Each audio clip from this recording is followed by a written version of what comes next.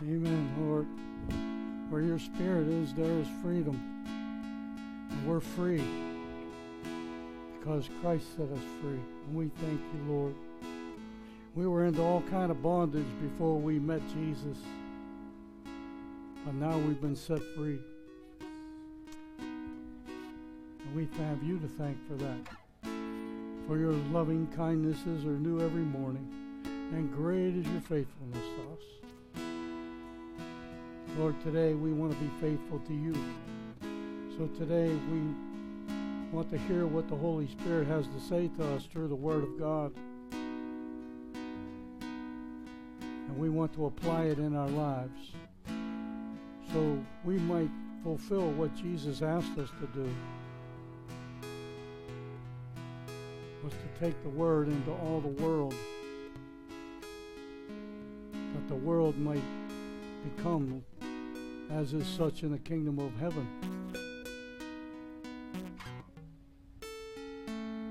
And your will be done on this earth as it is in heaven. Help us to be a big part of that. Not just the believers in this church and not just the believers online, but the believers all around the world, Lord. And today, they would help your kingdom to come and for you to be glorified in it. And their service and their love for you.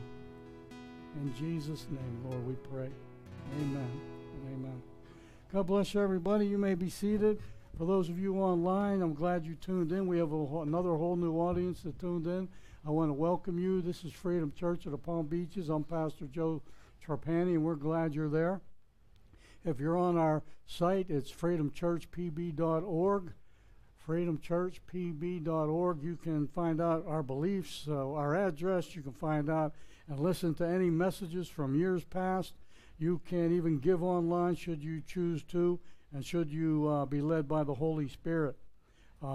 You're here every Sunday at 10 a.m., so invite your neighbors next week, whether you be in Bolivia or Japan or right here in local. If you can't get out to church, have church in your house, tune in to freedomchurchpb.org and invite your friends or your relatives to come on over and have church with you and with us this morning.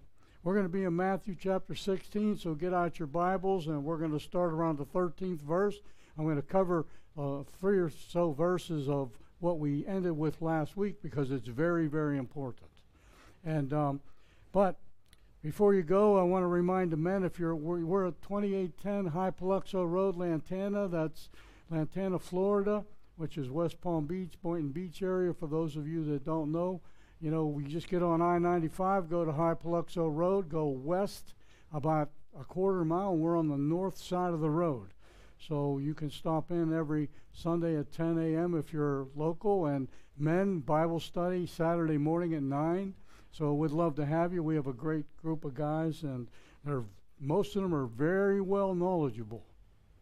So in the Word, and we have a good time serving and learning from one another, and learning from the Word of God, of course. You can also give online should you choose to, and we thank you for the gifts and offerings. In Jesus' name. Listen, before we go into our Bible study, I do have a couple prayer requests. I decided I thought I should do it now. There's more people that came in online, even though you don't know maybe some of these people or whatever we're praying about, but you're a believer, and the more believers we have, as far as I'm concerned, the better. Just as long as you are a believer. You really believe that Jesus, God through Christ Jesus, and by the power of the Holy Spirit, He can do what we ask. Anyway, let's pray real quick before we go on. Okay, Lord, today we want to lift up a member of our church's daughter and her husband and her son, Lord, that has COVID, Lord God, and they're in another state, so we don't have to worry about it here. They're in another state, I think it's Oklahoma. But the grandson came down with COVID. He even stopped breathing. He's only 19 months old. He even stopped breathing. They got him to breathe again, took him to the hospital. He has COVID. And we want to pray for that little kid, Lord, in Jesus' name. His name is Dylan, and we lift him up before you. And not only that, I just found out this morning that his dad, Alex, came down with COVID. So, Lord, we're going to rebuke that evil spirit, those evil demonic forces of the enemy away from him. COVID, you have been destroyed by the precious blood of Jesus Christ and by the stripes put on his back. And we speak against it. These people are not believers, but we're believers, and we're standing in the gap for them. In Jesus' name, you are not allowed to take this child or this man or his wife, and you're not allowed to do any damage with him. We speak life and not death, blessing and not curses, health and not sickness, in Jesus' holy name, by the precious blood. Lord, today we want to lift up Carol and Carol's mother, Theron's mother-in-law, Joan, Lord, who's in hospice at Theron and Carol's house, Lord God. And Father God, I talked with her this week, and she believes that she's a Christian. She believes she's going to heaven, and I wanted to make sure that her heart is right when she was saying those words. But only you know her heart. So Lord, I pray today that you would touch her and her mind would be stayed on you until the day you take her home. Lord, she's older, she's up there. We know that it's appointed once for men to die, and after this comes judgment. We want her at the judgment seat of Christ and not the white throne judgment, because we love her, because she's a human being you created, and because she's a relative and a friend of many people, and even those that don't know her. So Joan, we lift her up to you in Jesus' name. I want to remind the church to keep on Beijing in prayer. She left for Thailand on Monday or Tuesday, and Lord, she's in Thailand right now, and you have a work for her to do. She was a member of a number of this church for many years. We loved her to death, and we still love her, and we're going to continue to pray for her. She believes you have a work for her to do in her homeland, Thailand, and she has gone home to do it. So Lord, we lift her up to you. Protect her, keep her, and use her in a mighty way. And may the church in Thailand, where she's at, Lord, grow and prosper, and many people come to know Jesus. Father God, I want to lift up the members, some other people of this church, Brett and Nona, and the kids, Selah and Johan, Lord, and Matt, as I believe they're going up to Williamsburg, Virginia on the 12th, I believe it is.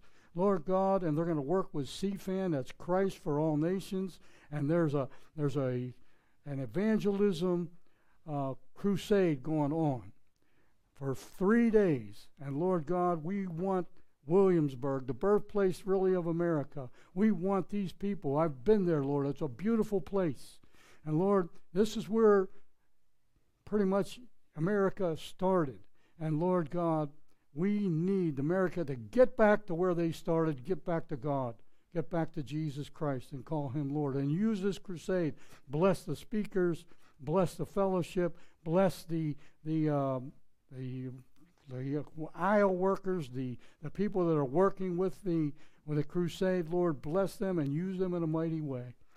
And you be the glorified. We bind back all evil forces of wickedness that are going to try to stop them in Jesus' name. And we speak salvation to Williamsburg, and let it be the birthplace of the third revival here in America.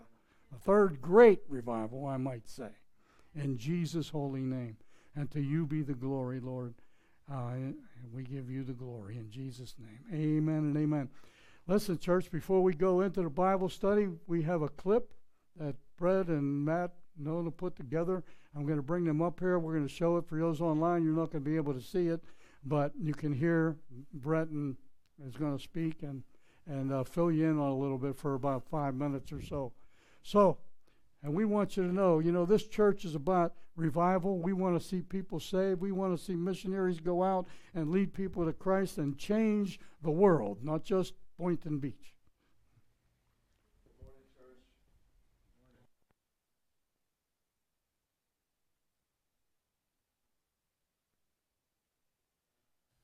Good morning online, everybody. How are you doing today? I just want to give a quick brief update and share about the amazing things God is doing. Of course, I'm a missionary. I travel.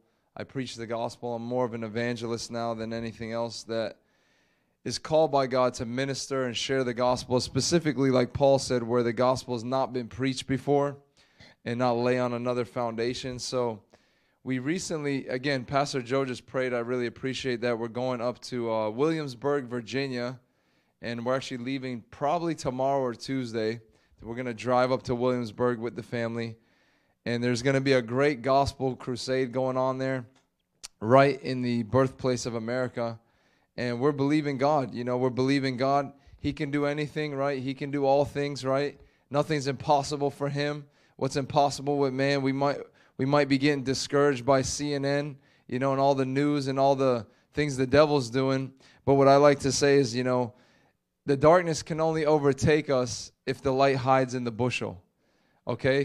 Or we get raptured out of here. As long as we're on the earth, the body of Christ is still here. And Jesus said to the world, he said, I am the light of the world.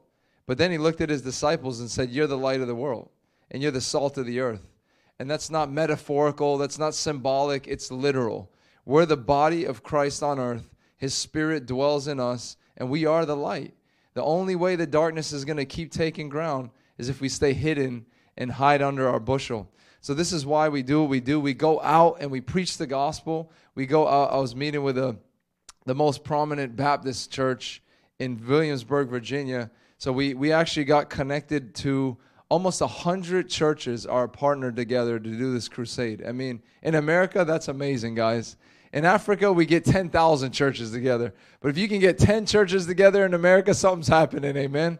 So we were meeting with him. Long story short, he was like, we hear about this crusade and we want to partner, and we love what you guys are doing, and we want to see the gospel preached, and but we're Baptist, Brother Brett, and we believe in gifts, but we don't do that. So what's going to happen at this crusade? If you guys are you guys going to get spiritual? And I said, listen, brother, we're going to preach. This is not a church event, and this is the most prominent Baptist pastor in Williamsburg. I said, brother, we're going to preach the gospel to the lost, man. This is out in the open. This is right in the heart of the city. People might come with devils. People might come with sickness. And I said, we're not going to just preach the gospel as if it has no power. This is the power of God unto salvation that's being released. And I go, this ain't a church event.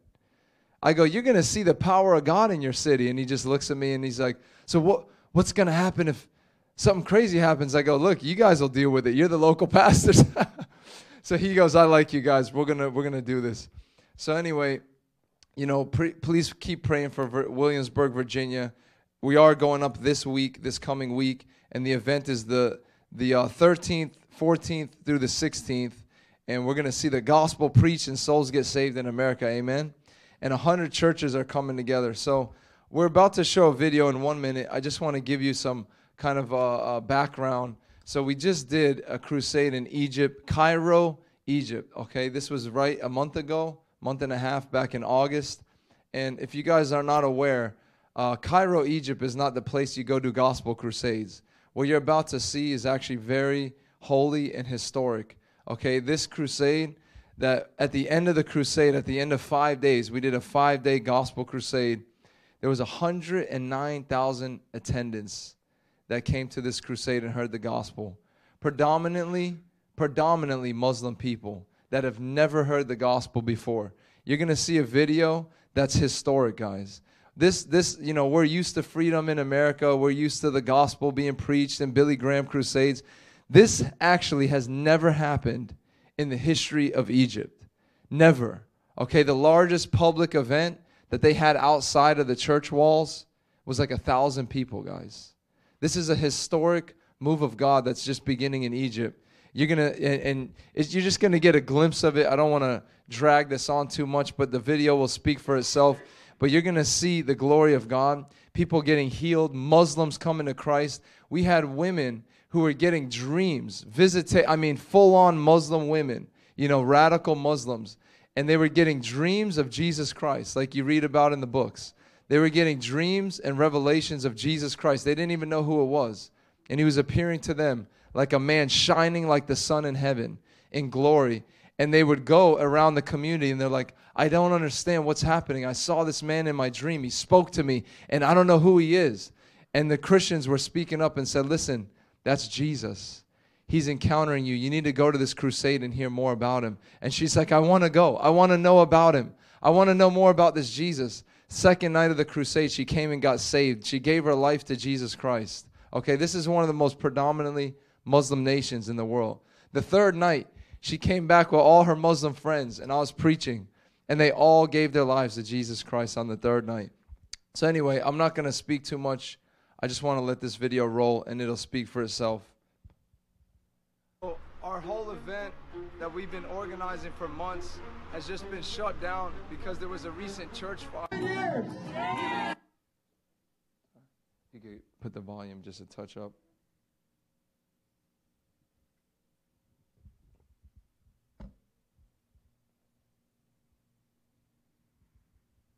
Our whole event that we've been organizing for months has just been shut down because there was a recent church fire, and according to locals, they believe it might have been some type of terrorist attack. No one really knows at this point, but because of that, we literally have 1 week to reorganize and do a whole different event in a whole different place, and now we're trusting God to come through, to make a way out of no ways, to do the impossible. We're legit in the middle of the Middle East, in the place where Jesus walked. When he was a young man, he came to Egypt and he gave the people hope. Mark, the apostle Mark, actually was martyred in Egypt, and he shed his blood to be like the first fruit of what God was going to do here.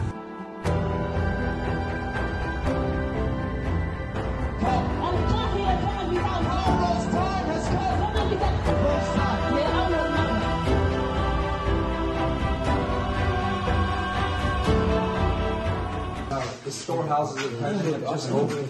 As you see behind me, this amazing warehouse full of Bibles. These Bibles are in Arabic.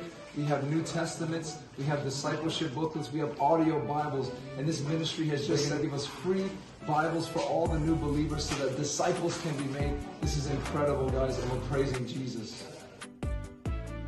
We're a couple days into the event, and so many people are getting healed, so many tangible miracles, and so many unbelievers, Muslims, are coming to Jesus Christ. It's incredible. I've done other crusades before, other events, and this is something so different that we're experiencing here, and the whole city is buzzing. The whole city is being stirred.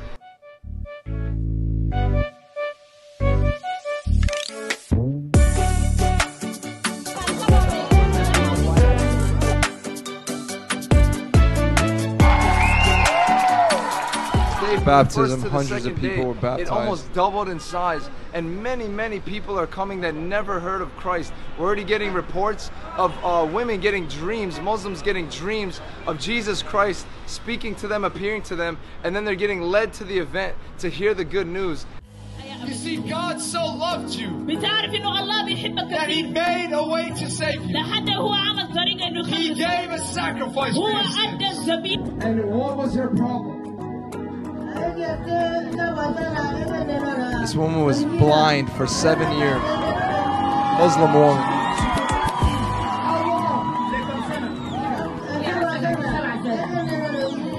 7 years. And what is happening now? What happened to her? She could see. She could see.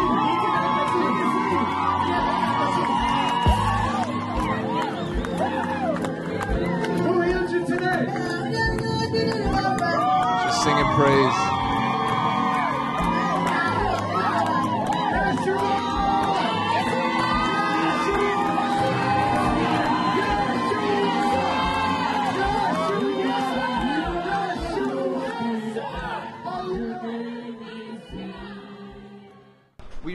109,000 people with the good news of Jesus Christ. So many people were touched, so many people were healed, so many people were set free and saved. Just to give you an example, on the fourth night we had a barrel where people can come and in an act of repentance, they could throw their idols, their witchcraft, their drugs into this barrel. And hundreds upon hundreds of people came and repented and threw their items into this barrel. And so many got set free after. And then on the final night, we saw the most massive harvest that I've ever seen in my life. Tens of thousands of people heard the gospel and gave their lives to Jesus Christ. And we're still hearing the testimonies of how people were going home and getting filled with the Holy Spirit as they were walking home in the streets. And it was a great harvest here. We believe the work has just begun, and we're going to make disciples of these people. But we give all the glory to God, and we praise Him for what He has done in Cairo, Egypt. Amen. Amen. Praise God. Glory to God. And so in closing, I just want to say that one thing I said at the end, the work has just begun. That city, Cairo, Egypt, has 25 million people. It's one of the 5 largest cities in the world. Less than 1% are Christian, guys. Less than 1%. That city's full of Muslims, and we're going back. The pastor who helped organize the event, he announced we're going to take the city next year. We're going to go to the stadium and do another crusade. And we're praying, guys, we're going to make disciples. They're starting a discipleship school. There was something estimated around 20,000 new believers, 20,000 new converts after this event. And we're going to have discipleship for them. As you guys saw, we did baptism. And what we're going to do is ask you guys to help. I mean, we're going to go back every year. We're going to do more events. So much so that right after this event, long story short, a part of our team went to pray over the stadium and talk to the managers of the stadium for the next crusade. And when we got there, the military already knew all about us. They were like, what? They were like, no. They said, what are you guys doing here? We said, we're here to rent the stadium next year. And they said, oh, we already know all about you guys. And we're like, what do you mean? They said they sent hundreds of spies to our event to shut the event down. Hundreds of military Muslim spies. And the reason was they thought there was going to be a riot, chaos. Because there was Christians and Muslims together. There was church leaders and gang leaders together. There was rival gangs. All these people came to the event, and they thought it was going to turn into a big riot. And so instead they came, the government sent spies in to shut it down. And instead they came and saw people getting healed and saved and set free instead of fighting and killing each other, amen? And they were so shocked, they went back and told the president of Egypt. And he said, who are these people? I need to meet them. So now we're waiting for a call from the president so that we can get favor to go ahead and do more and more events. So guys, this is glorious. Let's just praise God, and I'll give the mic back over to Pastor Joe.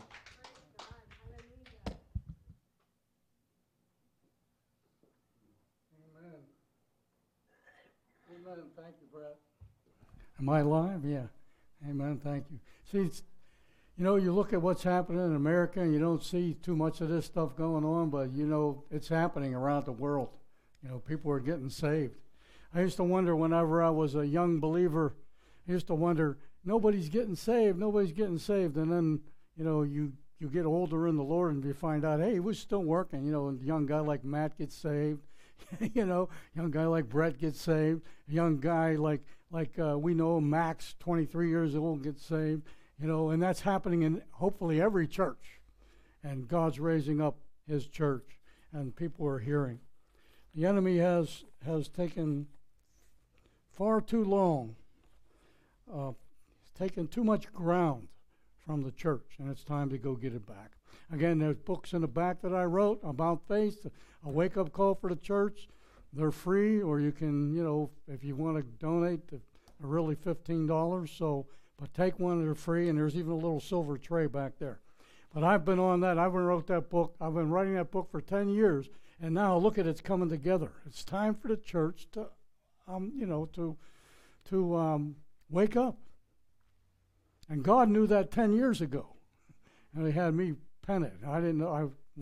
I took way too long as far as I'm concerned, but I think it's hitting right now at the right time. So anyway, God bless. Listen, we're in Matthew chapter 16, and I'm going to, like I said, read 3 or 4 verses that we did last week, but I want And because it's very, very important.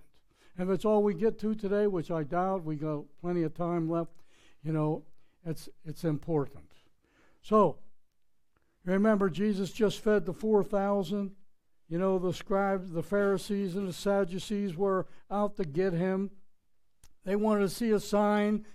Jesus said, I'm not going to give you a sign. You know why he says I'm going to give them a sign? Because they've been following him. They've been trying to get rid of him, get him executed somehow to get rid of him. And they've been seeing him heal lepers, raise the dead, the blind seeing, the deaf hearing, the mute talking, demons cast out. Jesus said, what he was saying was, I gave you enough signs.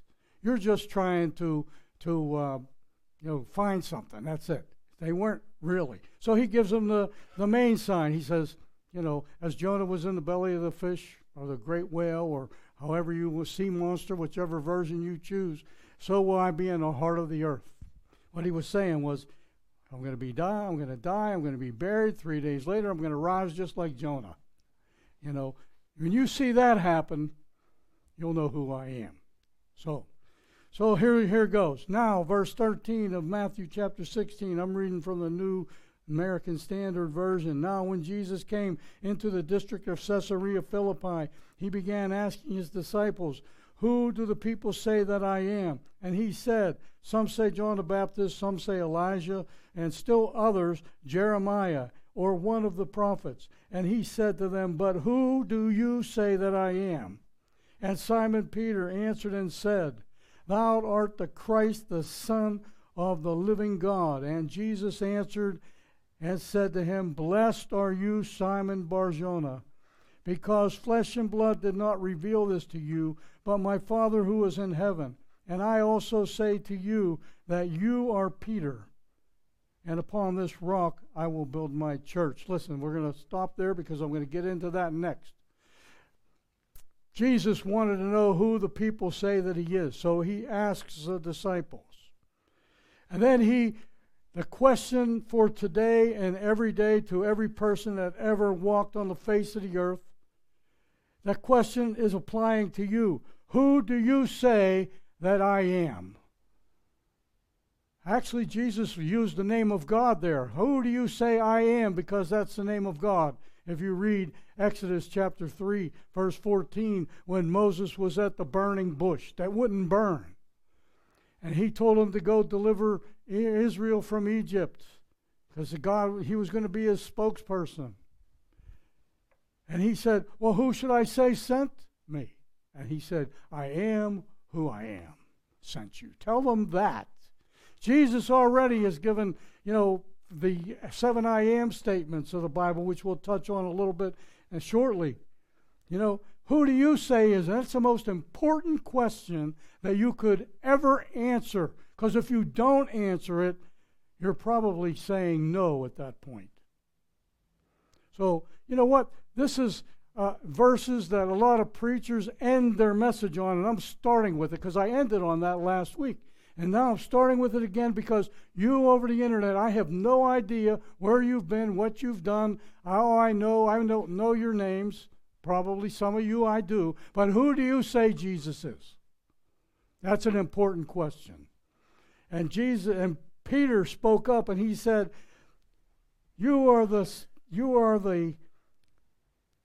Peter answered and said, thou art the Christ, the Son of God. Thou art the Messiah, in other words, because Messiah is Hebrew and Christ is used. Jesus is in a predominantly Gentile area here. So Christ fits better with the Greek culture.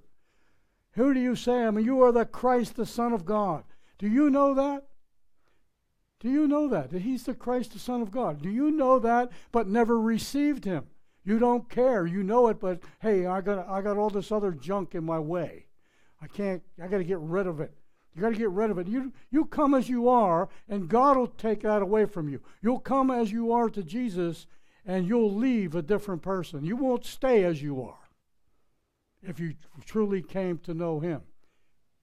And then Jesus goes on, and he says, blessed are you, Simon Bar-Jonah, because flesh and blood did not reveal this to you, but my Father who's in heaven. For every believer who came to the realization that Jesus Christ is the Messiah. You came to that point right there, and it was the Father who let you know who Jesus was.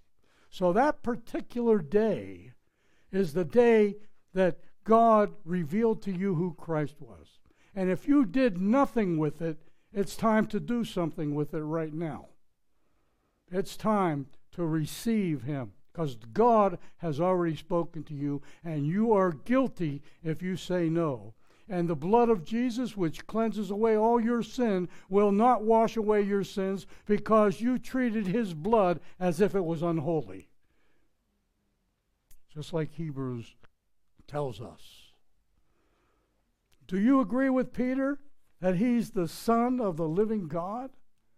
I do. Let me tell you something. When I found out that Jesus Christ was the Messiah, God revealed it to me. I got to say this.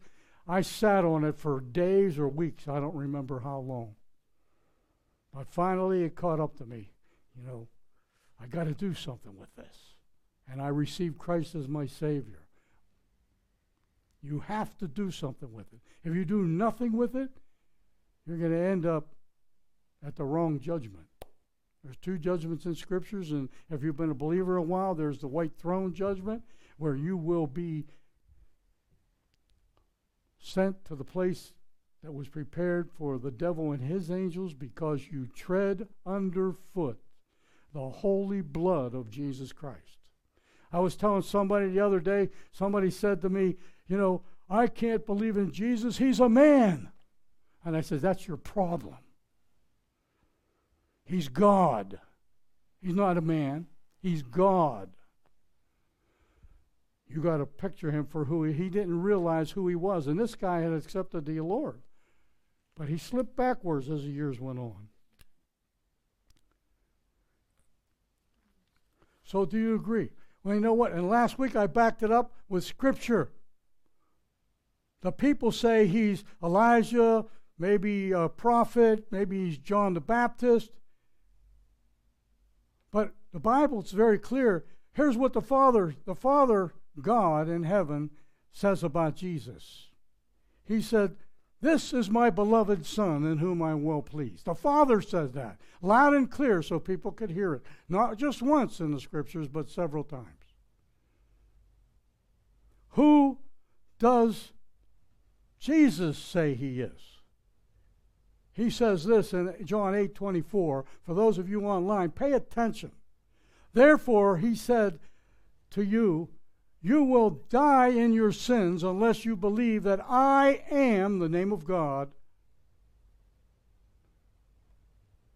You will die in your sins, because the penalty of sin is death, but the gift of God, which is free, is eternal life. Jesus said, I'm the bread of life. I am the light of the world. I am the door. I am the good shepherd. But he said, ego eimi in Greek. Ego, I. Eimi, I am. Jesus said, I am the way, the truth, and the life. He was very specific as to who he is. So if you say he's just a prophet, a great man, yes, he is. He's more than a prophet. He's more than a great man. He's God clothed with flesh. Check out Hebrews chapter 10, verse 5. A body was prepared for him. So Jesus said, I'm the bread of life. I'm the light of the world. I am the door. I am the good shepherd. I am the resurrection and the life. I am the way, the truth, and the life. And I am the true vine, the genuine vine. All others are imposters. Then we see, who do the demons say that I am? I know who you are, said the demonic man, the demoniac. I know who you are. You're the Holy One of God. Even demons know, but you don't know. How can that be? You know what? That's why Jesus said, blessed are they who have not seen and yet believe, because the demons saw him when they were holy angels that fell, following Lucifer, who is now Satan. The demons know who Jesus is. Jesus had to command the demons to shut up so that they wouldn't reveal who he is, because they saw him. Who do you say I am then? Simon Peter answered correctly. So, if you believe this, then how long are you going to waver between two opinions? If the Lord is God, serve him. If Baal is God, serve him, said Elisha. You know what? If Jesus is God, serve him. He just gave an excellent report and even visual aids to help you know who Jesus Christ is. A lady was blind and now she sees. She probably was a Muslim. She's probably called a Christian now because she received Christ as her Savior. And she wasn't the only one. 109,000 people, hard to imagine. That's bigger than a football stadium. That's like 2.5 or 3 football stadiums full of people. So, how long are you out there going to waver between two opinions? If Jesus is God, serve him. And he is God, as you well know. You're just hiding from the fact. And all you're doing is delaying your destruction. And hopefully you'll be saved. And I know a lot of people don't like to hear fire and brimstone messages, but Jesus was very specific. Fire and brimstone goes along with this Christian gospel. We live in America. You know what? I bled for Christ one time. I was working over at the church where I worked, and a bougainvillea bit me. That's the only blood I'm going to shed for Jesus probably in America. But these people over that just gave their life in Cairo, Egypt, they might have to give their life for the sight that they received. We ought to be ashamed of ourselves for wavering between two opinions. That's an unstable man. He's tossed around by every wind of doctrine. You know, so you got to set your foundation stone, and Jesus is that foundation stone. We're going to see that later as we go on. And then what shall you do with Jesus Christ if you know these things and you're wavering between two opinions? Then you need to receive Christ as your Savior. But as many as received him, Jesus came to his own people. Those who were his own people, the Jews, did not receive him. But as many as did receive him, he gave you the right to become a child of God. And I don't know about you. I want to be a child of God, and I am a child of God, and I think you should be a child of God. But you have to receive him as your Savior. That's what Christmas is all about. It's about receiving the gift that God has given, that indescribable gift. If that gift that God gave to you is still under the tree, it's time to go over, pick it up, open it up, and receive Christ's gift of eternal life. That's time. It's important, church. It's important, people. The most important question ever asked is, who do you say that I am?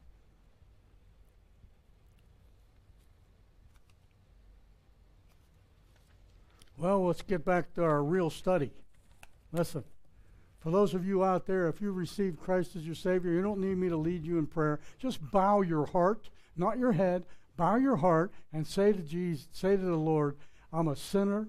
I fall short of your glory. I believe Jesus Christ is your Son. I receive him as my Savior. Come into my heart, Holy Spirit, which is the Spirit of Christ, by the way, as you well know. Listen to this. So let's move on to verse, 18 of Matthew 16. And I say to you that you are Peter, and upon this rock I will build my church, and the gates of hell shall not overpower it. I will give you the keys of the kingdom of heaven, and whatever you shall bind on earth shall be bound in heaven, and whatever you loose on earth shall be loosed in heaven. Then he warned the disciples that they should not tell anyone that he is the Christ. Look at this. What's Jesus really saying here? He's saying, listen, very, very clearly, this is his church. A lot of people think Peter is the rock of the church.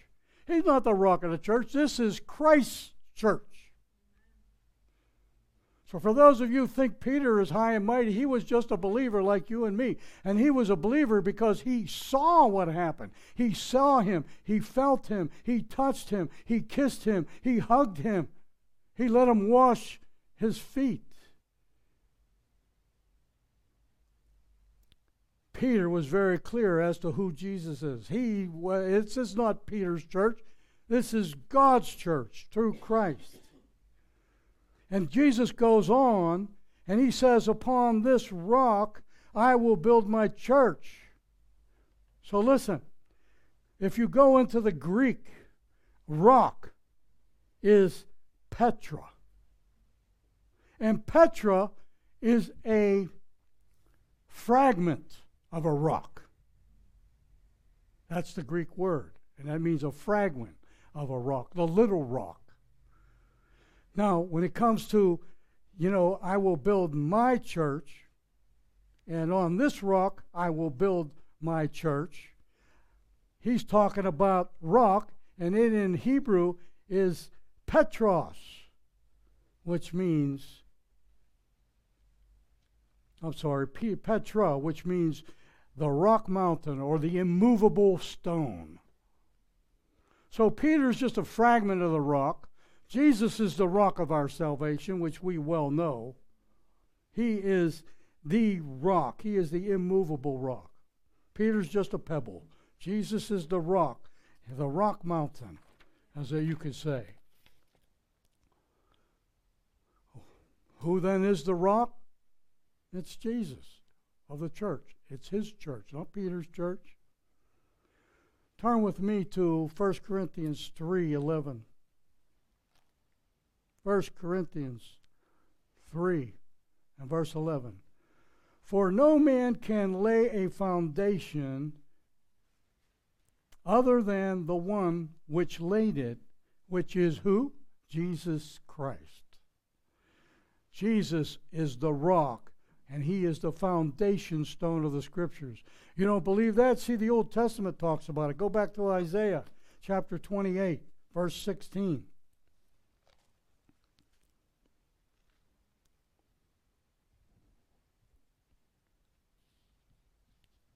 Therefore, thus says the Lord God, behold, I am laying in Zion a stone, a tested stone, a costly cornerstone, for the foundation firmly placed. He who believes in it will not be disturbed or destroyed. He's the foundation stone. If you want to have a good church, the foundation stone, Jesus Christ, has to be set perfectly square. And Jesus does that to the start of any church.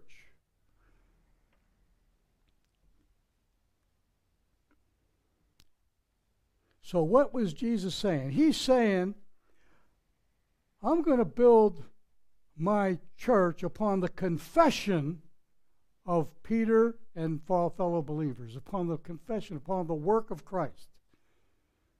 Psalm 118, verse 22, if you want to turn there. Psalm 118 and verse 22.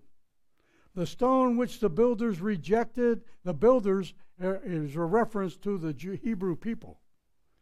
The stones which the Hebrews rejected has become the cornerstone. The cornerstone, as I said, perfectly square. If it isn't set perfectly square, the whole building's going to be out of whack. I've actually seen that in buildings that were built because the foundation stone was not set perfect. So, what is the work? If you confess with your mouth Jesus as Lord and receive him as your Savior, and believe in your heart, listen, very important, believe in your heart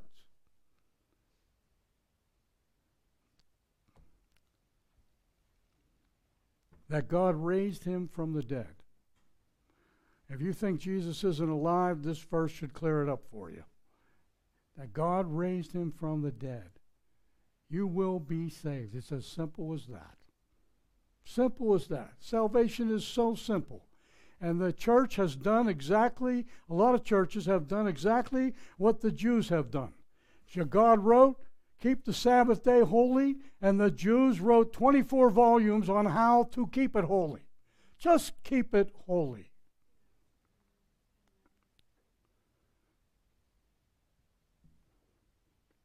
With your whole heart unto righteousness, and with the mouth a confession is made unto salvation. Peter's not the rock, he's the fragment. He is not the exclusive foundation of the Christian church. I know certain religion likes to claim Peter as the first pope. You know, churches really didn't exist till about 312 AD when Constantine allowed Christianity to exist because he believed that Christ was the one that allowed him to conquer the land or conquer the other military leaders that were fighting to be Caesar of Rome. And he attributed it to Christ. That's not what Christ is all about. There's a war going on, but it's a war with weapons that bring life and does not take life.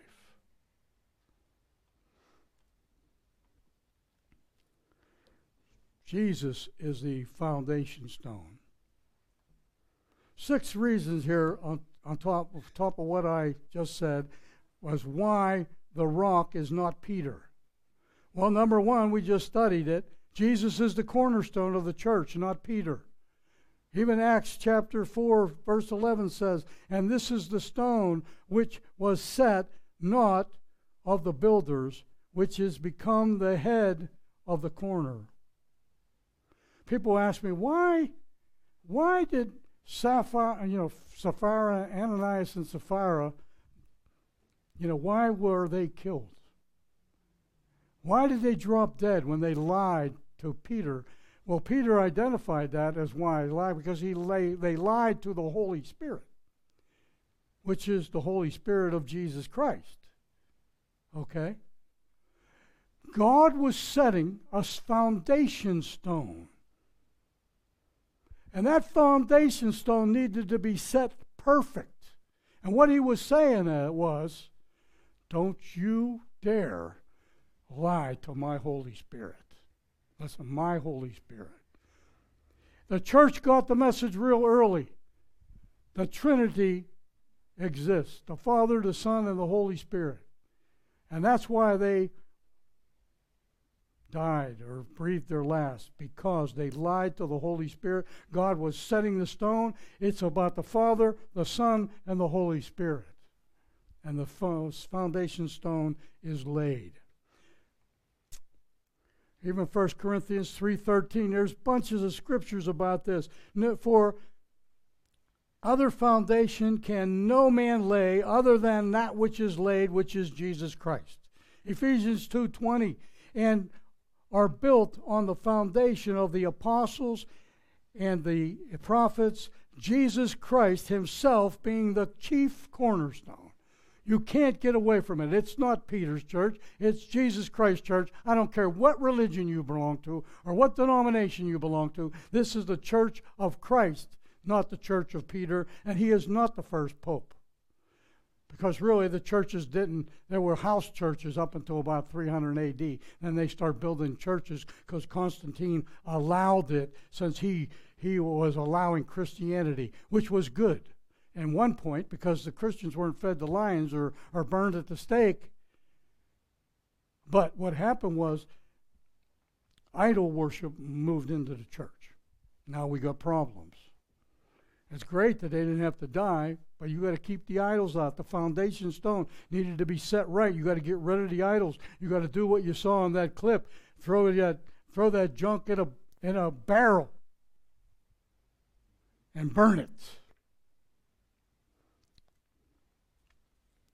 Matter of fact, I was at a person's house the other night trying to lead them to the Lord through a friend here at the church. And I talked to that person, and they accepted Christ. They said they always were a Christian. I don't know. Only God knows. I told her there's got to be a change in your life if you're a believer. But I'm walking through the house. She had gone upstairs, and we were getting ready to leave, me and my friend. And I looked on her bookshelf, and there's a Ouija board there. And I'm going, I rebuke you in the name of Jesus. Come on, if you're a believer, get rid of that stupid Ouija board. It's demonic. You have been given authority to tread upon serpents and scorpions and all the power of the enemy, and nothing shall by any means hurt you. Number 2 reason, Petros, which is the rock in Greek, is of the masculine gender. Petra is of the feminine gender, which means masculine is above feminine gender. In Greek, feminine gender cannot refer to a masculine pronoun. So therefore, Jesus is the rock. It just goes on and on. There's undisputable evidence. Jesus is the rock, not Peter. Peter is a fellow elder. Even Peter says this to himself. In 1 Peter 5:1, he says, "The elders which are among you I exhort, who am also one elder." He's saying, I'm an elder. He's not the rock. He's an elder of the church, and a witness of the sufferings of Christ, and also the partaker of the glory that shall be revealed. Peter. And number 5, Paul puts his ministry on par with Peter. For he who worketh effectively in Peter for the apostleship and the circumcised also worked effectively in me, Paul, refer toward the Gentiles. And then, number 6, Paul confronts Peter for spiritual hypocrisy, because he used to eat with the Gentiles. And now because certain people came around, he would no longer eat with Gentiles, and Paul had to rebuke him. That means that Peter is not perfect. He's a man. He's a sinner. All have sinned. All have fallen short of the glory of God. There are none righteous, no, not one. And the wages of sin is death. To Peter, even to Mary, the mother of Christ, she was a human being. She was a sinner, a blessed sinner, because God chose her to bear his precious son. But she was still a sinner. And her last words in the Bible were this: at the wedding of Canaan, she told the people to do whatever he says. And that's the words that should ring through every person, every Christian on the face of the earth. Her last words in the Bible were this: do whatever he, Jesus, says to do. Not what she says to do, what he says to do. So, Peter was fearing the scribes and the Pharisees that insisted on bringing works or religion into the faith, and Paul had to rebuke them. And he did, and Peter accepted it and repented. Peter was not perfect. The gates of hell are powerless against the church. The gates of Hades. Jesus said, I will build my church, and the gate of Hades shall not prevail against it. His church, and nothing's going to prevail against the church. It's even proven throughout history. Once a government comes down on Christianity, it goes underground, and when it comes back out, it is flourishing. Persecution promoted growth to the church. Hades is a place of departed, particularly evil spirits. Did you know, and this is a study in itself, and I've taught on it already, but there are 5 compartments of the underworld. According to the New Testament, there are 5 compartments to the underworld. Hades is one of them. It's the place of departed evil spirits. Number 1 is Tartarus. It's a special department for fallen angels who sinned before the flood. You can find references to them in 1 Peter 3:19, 2 Peter 2:4, and Jude 6 and 7, chapter 1, because there's only one chapter. Jude 1, 6, and 7. It's a special place. There's where angels that were placed in bonds of darkness, and they're chained there forever. Actually, they will be released in the tribulation for I forget how many days. I know, but we can find that. That's a whole other subject. But the point is, there were some demons that were so strong, God had to chain them back. And a lot of people believe that is the in Genesis chapter 6, the Nephilim. They were able to cross over into human line. That's the believers of some, and that's my belief, but it's questionable in Scripture. But the point is, there are demons or Jesus had already bound them. They're not coming out. Because they're so powerful, would deceive the whole church and poison the messianic line prior to Christ's birth. Had to be stopped, and God stopped it and chained them in darkness, and that department is called Tartarus. There's paradise, which is the abode for the righteous after their physical death prior to the cross. They're held captive until Christ conquered death, hell, and the grave, and now it is empty. You can find that in Luke chapter 16, verses 19 through 31.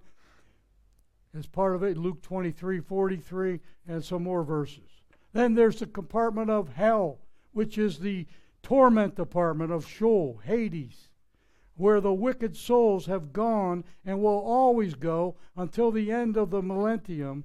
Then they will be brought out and be reunited with their immortal bodies or their soul and cast into the lake of fire forever because they rejected Jesus Christ. Find that in Revelation 20:11 through 15, Matthew 16:18, which is what we're touching on now, and Luke 16:19 through 21.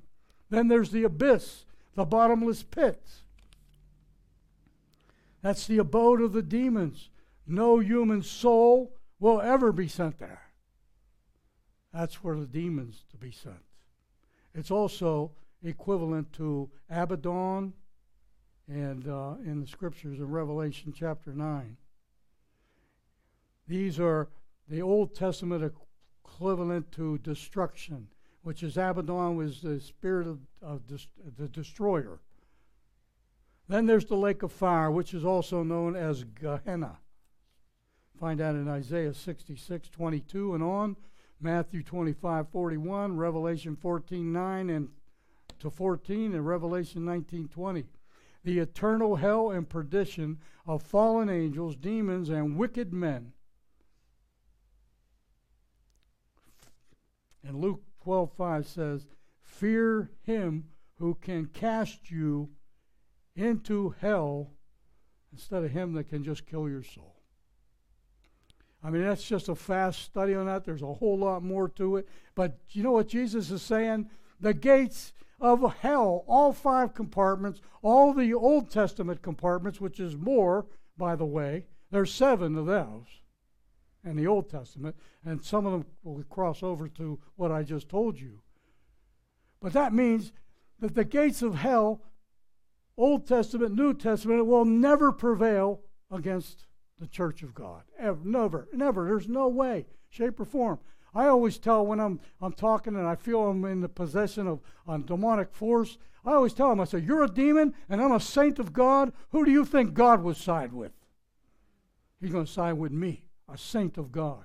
Those are demons, they're destroyers, they've already been judged. Check it out in Daniel chapter 7.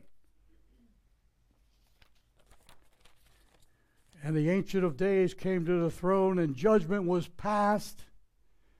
And God ruled in favor of the saints, as the horns were blaspheming God.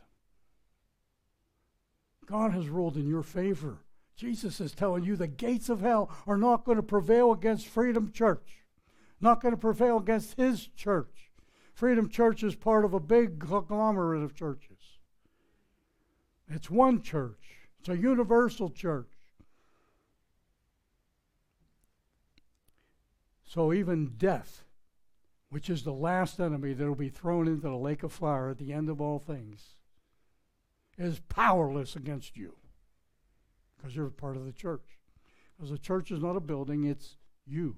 Don't you know that you're a temple of the Holy Spirit? And the Spirit of God dwells in you?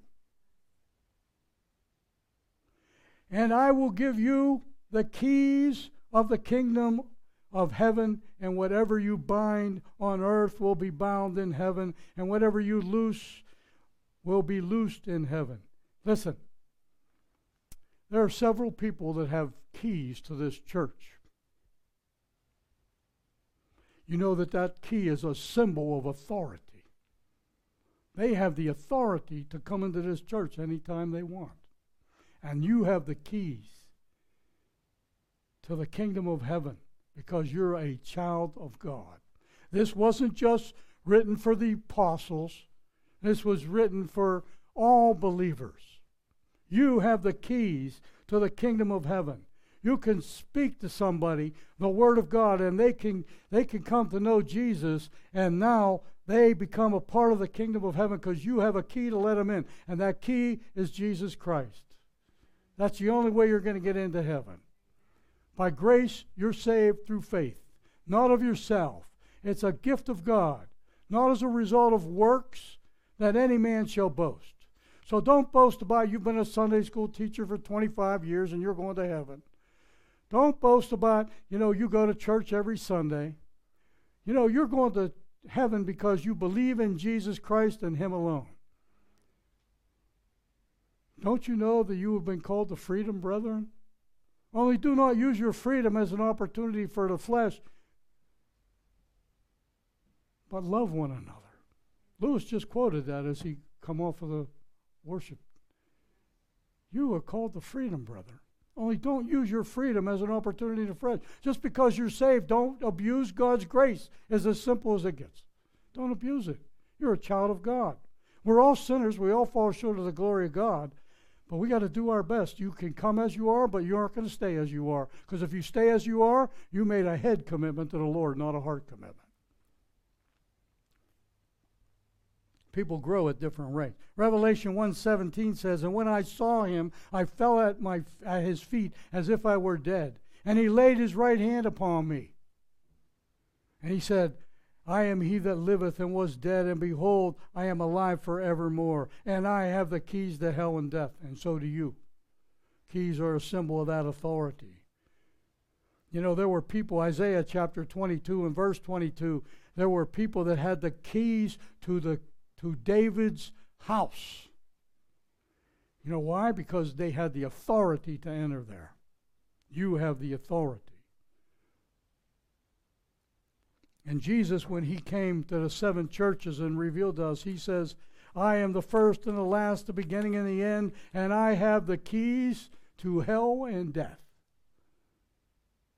Devil doesn't have it anymore. About 4 times yesterday at least, I told the devil, you can't take me. You have no authority over me. Quit putting this dumb thought in my mind that you keep giving me, because you have no authority. Jesus came that I might have life and I might have it abundantly. And the devil comes to steal, to kill, and to destroy. But that was before the cross. So he has no right to steal, kill, or destroy you. He has no authority over you anymore. He was stripped of it at the cross. A lot of people are scared to death of the devil. You look at the devil and you start quoting Scripture. He hates Scripture. He's going to run away as fast as he can. But you have a responsibility. You got to submit to God and resist the devil. So you resist the devil by submitting to God. As simple as that. Christ's followers, in other words, will be agents of God's will on this earth. That's why Jesus said, pray that God's will be done on earth as it is in heaven. We are to do the will of God on earth so that other people will see and know, and the world will become more on Christ's side. Thy will be done on earth as it is in heaven. That's the goal that we should work for. Why do you think missionaries go out and pastors preach and evangelists evangelize? because they want the will of God to be done on earth. The more believers we have that are serving the Lord, the faster we're going to get to the point that we need to get to, which is, as far as I'm concerned, the rapture, and I'm getting out of here. I'd rather be changed in a twinkling of an eye than be buried. That's just me. Chances are I'm going to end up buried. But the point is, I would love to be standing here and watching everybody in the church, and I'll be preaching, and all you guys disappear, and so do I. Wouldn't that be cool? Wouldn't that be cool? You know what? If you churches aren't preaching the gospel, and there's people left, you have failed. That's my goal. I love to have a bigger church, but I've been put in responsible for the sheep that God gave me, and I don't want to lose a one. He was faithful in little, was faithful in much. It's not about, I have to go through this in my mind all the time. It's not about quantity. It's about quality.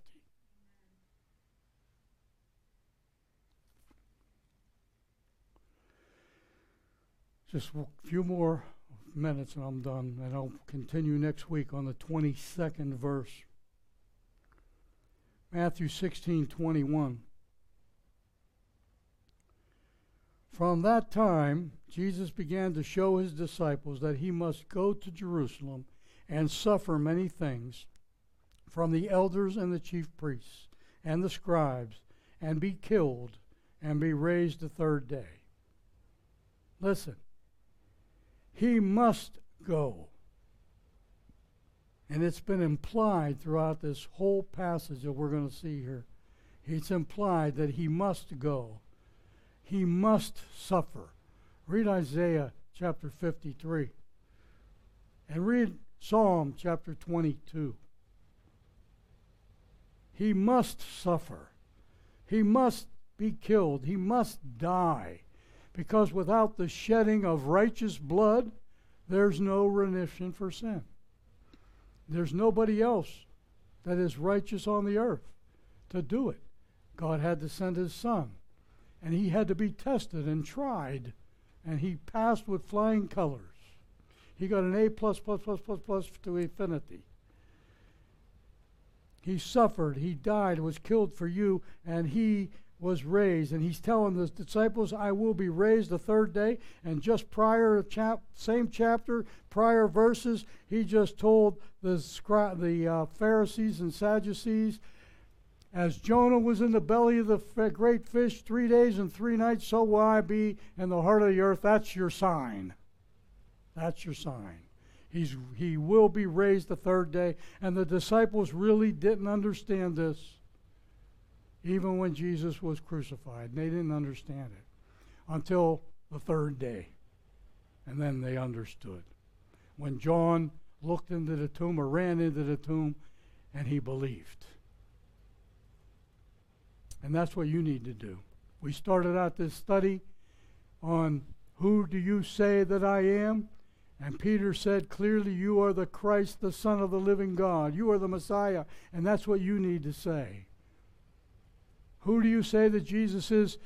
Say with all your heart, he is the Christ, the Son of the living God, who came, who died for me, who shed his righteous blood, that his blood might cleanse away all my sins, and I might have the Holy Spirit, and I might live for him all of my next days, being born again of the Spirit of God, and doing away with the spirit of this world. You do that with all your heart, please notify me, Joe at freedomchurchpb.org. Joe at freedomchurchpb.org. Because I want to know, and I want the congregation here to rejoice that you might be saved, whether you be in China or right here in our local land. Listen, come on back next Sunday, 10 a.m., and we'll be speaking again, and I'll continue in Matthew. And to be God will be the glory. I love you. Come back. In Jesus' name. Amen.